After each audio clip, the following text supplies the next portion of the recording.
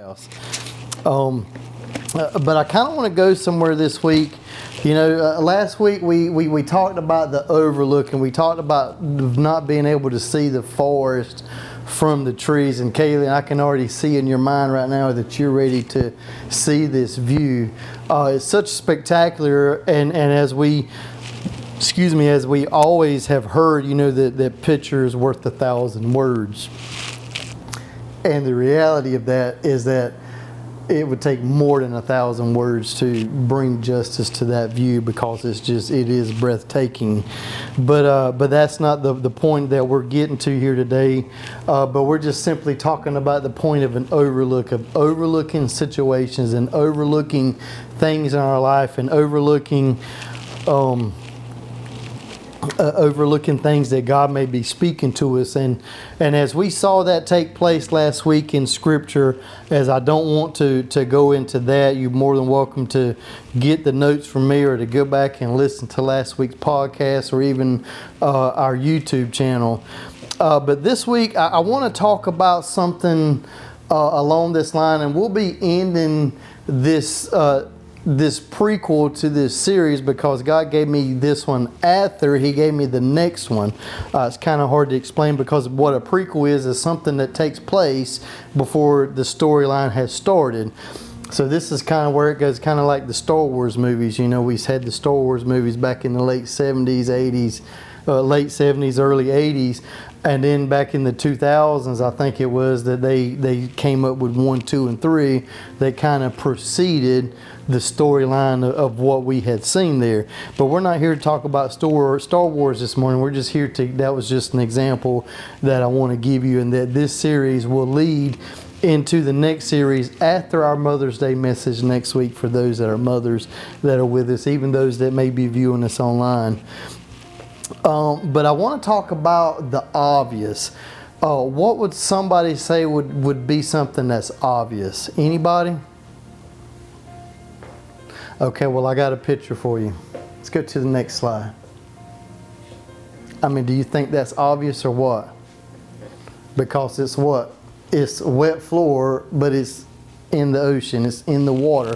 That's obvious. That's something that really doesn't need to be said, but since nobody really wants to take notes, since nobody really wants to see what's going on here, then we've got to point out the obvious. And so as I sat down on Friday, and I was putting the patio furniture together, and I've been in prayer this week, as I labor in prayer oftentimes in reference to what God wants to speak. And then when I sat down yesterday morning, I don't think I've ever put a sermon together so fast in my life, because all I really have is a lot of scripture for you this morning. And I think I've got less than 100 words of my personal notes that the Lord was speaking to me. That means that the Holy Spirit's got so much more to say than what He was ministering to me exactly at that time. But to make a long story short, the Lord spoke to me on Friday morning while I was sitting down on the back porch putting patio furniture together. And the Lord said, I want to deal with the heart. So I just kind of sat back, and I'm like, okay, Lord, I'm game for whatever you want to do. And then the Lord had continued to mention to me all day long that I want to focus on the heart of man. Because when we get to the heart of something, then it's the what? It's the middle of something. It's the root of something. So Jesus was going to make an address here today as we move on to our next slide. I got quite a few slides for you today, but they're always scripture. So we're going to start with John chapter 9 verses 1, and we're not going to read the whole story because there's like 40 or 41 verses in this chapter, but I want to highlight a lot of things to be able to bring out. I had created a video or gotten a video off of YouTube, but because of YouTube copyright laws, I'm not able to show those videos, but maybe one day we'll move on into something like that when we've got us a more established of an IT team and things like that. So we'll work with what God's given us right now. But John chapter 9 verses 1, it said, as Jesus was walking along, he saw a man who had been blind from birth. Verses 6 to 11. Then he spit on the ground, made mud with the saliva, and spread the mud over the blind man's eyes. He told him, go wash yourself in the pool of Siloam. Siloam means sent. So the man went and washed and came back seeing! Exclamation point. His neighbors and others who knew him as a blind beggar asked each other, isn't this the man who used to sit and beg? Verse 9. Some said he was, and others said no, he just looks like him. So obviously, really, who was blind there and who wasn't blind? Because if they really didn't recognize him, then why are they even in questioning him? So that was something that stood out. That's just kind of a side note, a side nugget that the Lord was speaking to me that we aren't really addressing in this message today.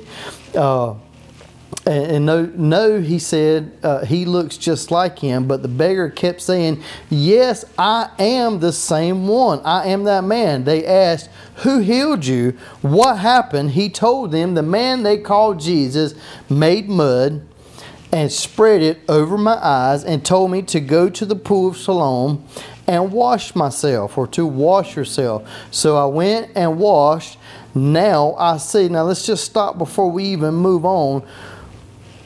Was there even any significance in spitting on some dirt and making mud? It was just really the reality about obeying what I'm telling you to do. I'm telling you to do something ridiculous. I'm doing something ridiculous, so I need you to respond to my ridiculousness. It kind of reminds me of the Harry Potter when they do the whatever that thing is, ridiculousness, or that little spell that they do. Or anyways, long story short, excuse me on that one. But Jesus asked him to follow his ridiculousness, something that didn't seem to make sense. How many times has God spoken to us to do something that was ridiculous, and this just really didn't seem to make no sense? So we'll follow on up in verse 13, and it said, so they took the man who had been blind to the Pharisees, because it was on the Sabbath that Jesus had made the mud and healed him. The Pharisees asked the man all about it. So he told them, he put the mud over my eyes, and when I washed it away, I could see. That just really seems to be so simple. What's so hard to understand this? They were looking for something more. They were looking for something deeper, but the reality is that what they were really needed to see was right there before their very eyes, the signs that Jesus was working, that he was fulfilling the will of the Father. In verse 16, he says, some of the Pharisees said, this man Jesus is not from God, for he is working on the Sabbath. Others said, but how could an ordinary sinner do such miraculous signs? So there was a deep division of opinion upon them. How many times have we been caught in our own opinion? We've stuck in the opinion of ourselves. We're stuck in the opinion of man. Well, I think you should do this, and I think you should do that. But the reality is what's the obvious? What is the obvious that's really just taking place in our life or in this situation? Verses 24. So for the second time they called the man who had been blind and told him, God should get the glory for this, because we know this man Jesus is a sinner. I don't know whether he is a sinner, the man replied, but I do know this. I was blind, and now I can see. But what did he do to you? They asked. How did he heal you? Look, the man explained. Hey, look here. Just look. I told you once. Weren't you listening? Why do you want to hear it again? Or is it just simply this? Do you want to become his disciples too? Are you wanting to know more about him? Is this why you want to know all of the details? Is this why you want to know all the explanations of why? Is because you just really want to be his disciple? He said, then they cursed him and said, you are his disciple, but we are disciples of Moses. We know God spoke to Moses, but we don't even know where this man comes from. Why, that's very strange, the man replied, or the man that was once blind. He healed my eyes, and yet you don't know where he comes from. Verse 31, we know that God doesn't listen to sinners, but he is ready to hear those who worship him and do his will. Ever since the world began, no one had been able to open the eyes of someone born blind. And if we stop for a second, you begin to look back. Nobody had ever been healed from blindness before. So this becomes something that was unexplainable, that, you know, that Jesus did something that had never been done, you know, and that's the very same thing that Jesus wants to do in our life. If he wants to do things that we've not allowed him to do before, but we got to follow the ridiculousness of what he's telling us to do, because what he's doing doesn't seem to make no sense, but we've got to follow his lead. Hallelujah. So verse 33, and he said, if this man were not from God, he could not have done it. You were born a total sinner, they answered. Are you trying to teach us? And then they threw him out the synagogue. Verse 35, when Jesus heard what had happened, he found the man and asked, do you believe in the Son of Man? The man answered, who is he, sir? I want to believe in him. You have seen him, Jesus said, and he is speaking to you. Yes, Lord, I believe, the man said, and he worshiped Jesus. Now listen closely to what's going on here. Then Jesus told him, I entered this world to render judgment, to give sight to the blind, and to show those who think that they can see that they are blind. Verse 40. Some Pharisees who were standing nearby heard him ask, are you saying we're blind? If you were blind, you wouldn't be guilty, Jesus replied, but you remain guilty because you claim that you can see. Now we can see here, man, it really sounded like Jesus was just really speaking so harsh to them. But the reality is that Jesus was just really showing them where their heart was. Because they were trying to see something. They were at the Overlook that they really couldn't see the obvious that was really there. If we just begin to picture that sign again, a wet floor sign inside inside the ocean, but in the ocean. And that just becomes so obvious that this is something that shouldn't be said. But the reality here is that Jesus had to say these things because it was even so obvious that he even spoke it to them. And the things that he spoke to them sound to be so harsh. But the reality is that he was just really pointing them to God. He was pointing them to who he was. I'm not trying to get you to accept. I'm not trying to get you to accept my signs. I want you to accept my word. I want you to accept that I am the Son of Man. And so how many times, so Jesus went to the root to expose the heart of the Pharisees. What makes us think that we would be spoken to any differently? What makes us think that Jesus will speak to us any differently? You know why that he spoke to them so differently than what we may perceive Jesus to be speaking?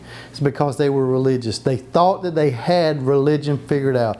They thought that they had it figured out because of man-made traditions, because of man-made rituals. They thought they had it figured out. But the reality is Jesus was pointing to the heart of where they were. So Jesus spoke to them this way, but did he not just die for their sins as well? Just like he died for us. He died for their sins. So follow me over to Matthew chapter 12, verses 33 through 37. I want to again begin to point out some obvious things, and that's why I always come with so much scripture, so that it's never about Pastor James saying this and Pastor James saying that this is the reality. And if we look in a red letter Bible here, you would see that this would be red letters, and red letters represent what? The words of Jesus. These were words that Jesus spoke. That these were the words that were identified, that the words that came out of Jesus' mouth. So verse 33, follow with me here. He said, a tree is identified by its fruit. How many of us would just stop and say, hey, that makes total sense? That just makes sense. If a tree is good, its fruit will be good. If a tree is bad, its fruit will be bad. You brood of vipers, how can evil men like you speak what is good and right? For whatever is in your heart determines what you say. A good person produces good things from the treasure of a good heart, and an evil person produces evil things from the treasure of his evil heart. And I tell you this, you must give an account on the judgment day for every idle word you speak. The word you say will either acquit you or condemn you. So let's look at a tree of any origin. Of any origin of fruit. So if it's an avocado tree, it's going to produce what? Avocados. Or as it is avocado. Avocate. Yes, excuse me. We don't have a Spanish speaking pastor here yet, so I'm working with my Spanish speaking congregation. But if we have an orange tree, then what does it produce? Oranges. Why would it not produce apples?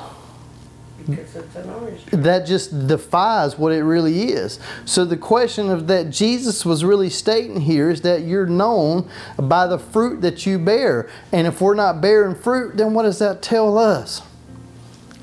We're not who we say we are.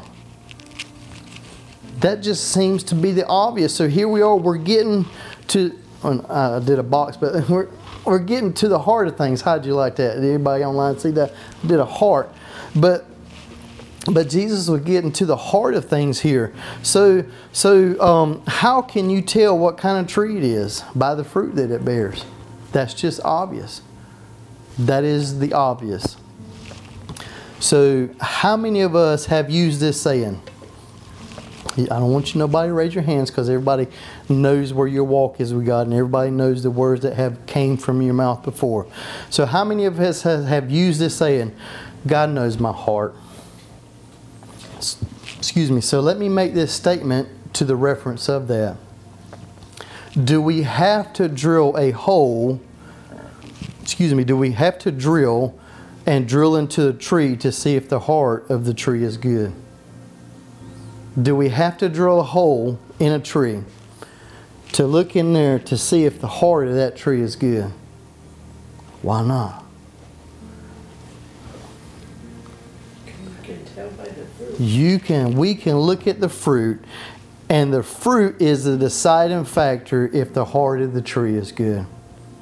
The fruit that we bear will tell us if we are good or not. It's just that simple. That's the obvious. It doesn't get any plainer than that. And if our fruit is not reflecting Jesus, if our fruit is not reflecting the more that He's called us to, then we really got to question our heart for God. Because Jesus has simply spoken here to the Pharisees that your mouth is going to tell on your heart. Your mouth is going to tell on your heart. We've all had things come out of our mouth before. We talked about a little bit about the heart last week. And now I know why, and I see why, because Jesus is always attracting my heart as well. And so we've heard the words that we will give an account for every idle word that we speak, right? But we always perceived it as the very words that come out of our mouth. But the reality, ladies and gentlemen, is this. Here's you in a revelation, if you want to look at it this way, that we will give an account for everything that's in our heart, because our mouth tells on us. Our mouth will tell on our heart. So everything that's in our heart, we will have to give an account for that. That is the obvious, ladies and gentlemen. That was the obvious that Jesus wanted to point out to the scribes, the Pharisees, the Sadducees, all these people that were religious, all these people that thought they had it out, all these people that just said that they were simply, that we are disciples of Moses. So why didn't they say that they were disciples of God then instead of Moses? You see, because they were looking to a man. You know, that they were looking to a man. You see, it's so funny how these religious people, they could accept Moses as being a leader, but yet when Moses was leading the children of Israel out of Egypt, those people didn't even want to accept him because he heard things from God that he spoke to them that they just simply didn't want to hear. So it was easy to receive somebody that wasn't standing in front of you telling you the blatant truth of what you needed to be hearing.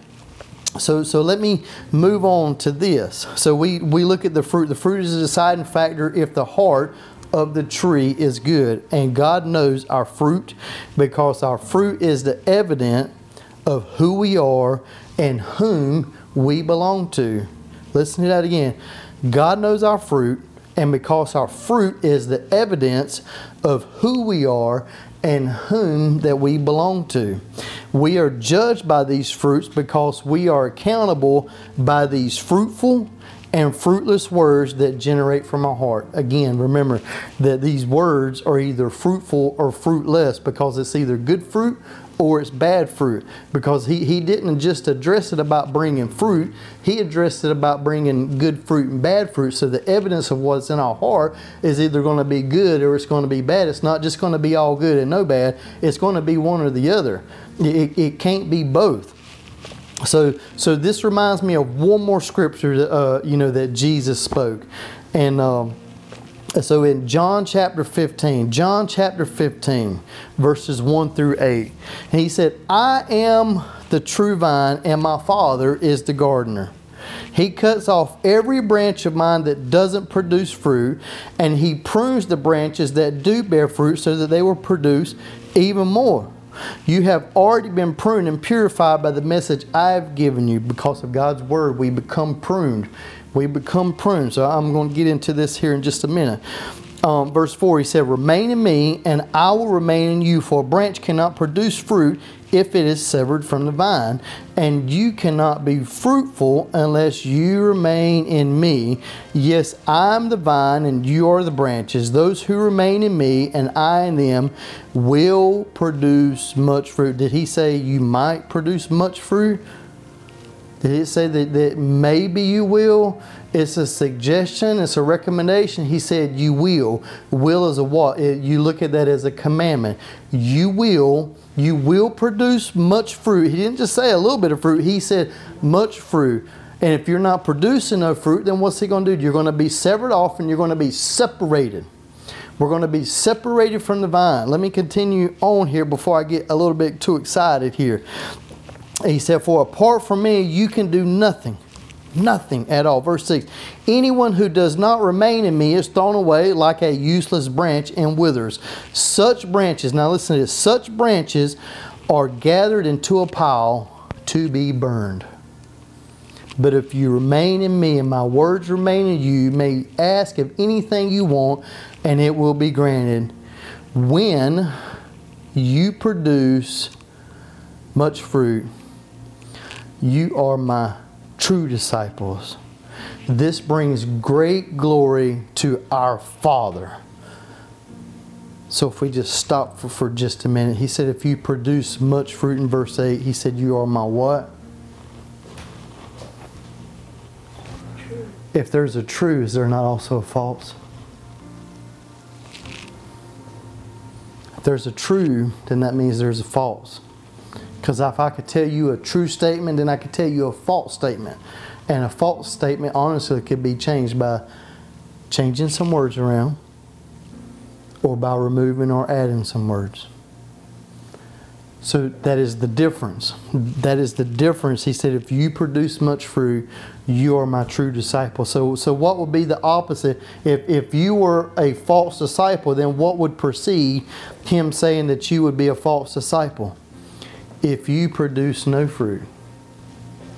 If you are producing no fruit, then you are not a true disciple, or you are a false disciple. You are just no different than the Pharisees, that you are following a tradition of going to church. You are following a tradition of worshiping. You are following a tradition of taking communion. You are following a tradition of calling yourself, again, I'm a quote unquote Christian. that you've given yourself a title, but yet you are not fulfilling a role. You're not fulfilling the destiny that God has called us to. You see, God has destined me to start this church, and I continue to tell people is that I'm not really starting a church. I'm only expanding the kingdom of God. And I don't look at it as in that reference of starting a church. I'm just simply going forward as God has called me to, according to Matthew 28, to go forth and to make disciples of all men, teaching them the truths that I have taught you.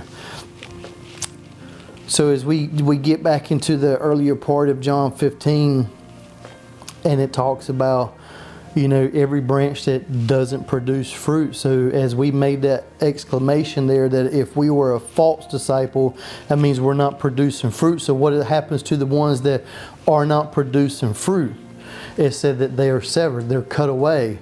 And once that they gather them and put them all in a pile, then what happens? They burn them. What do we really think this really reflects? I mean, Jesus was always teaching a lesson here. Even people that thought they were followers, people that thought that they were doing what is right, as we refer back even to Matthew chapter 7, he said, not everyone that says to me, Lord, Lord, shall enter into heaven, but he that what? He that does the will of my Father. Doing the will of the Father is producing fruit.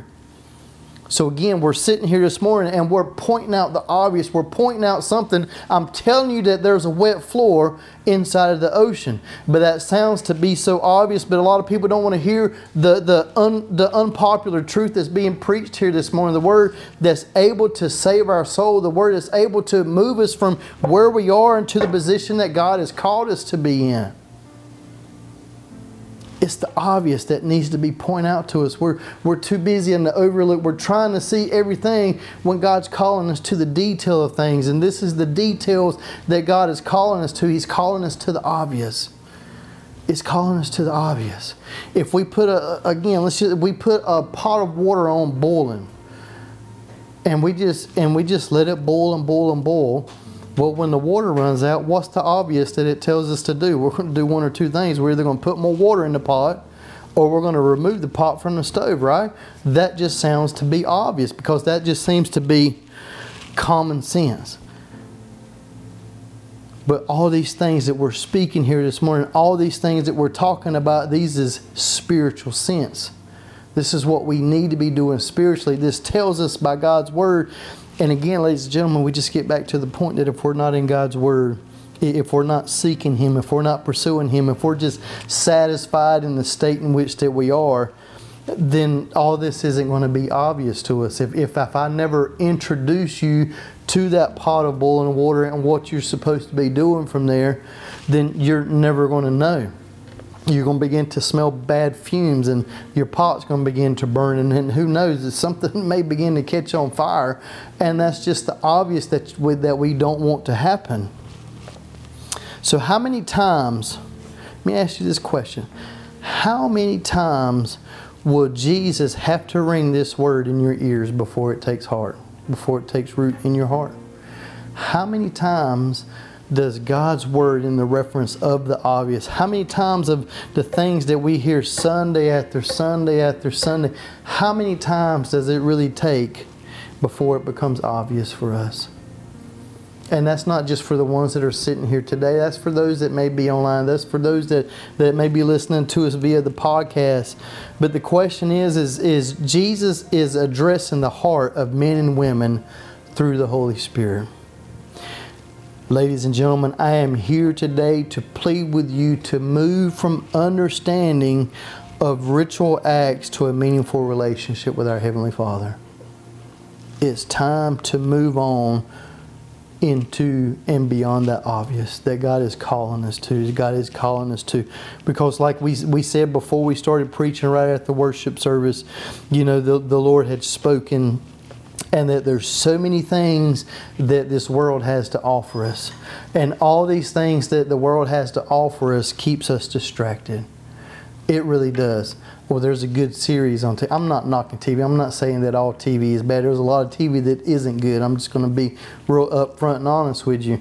And anybody that sits here knows that there are certain things that don't come through this TV. It don't take place in this home, because I learned when I tolerate sin, then I allow sin. And what it does is that quenches the Spirit of God within inside of me. So all these obvious things that we need to be moving beyond. So when that TV series is coming on, what is God calling us to? What do we hear the Spirit of God saying? Because eventually, after a while, after we keep saying no, or after we keep ignoring them, if somebody keeps ignoring you, let me ask you this question: how long is it going to be before you quit talking to them?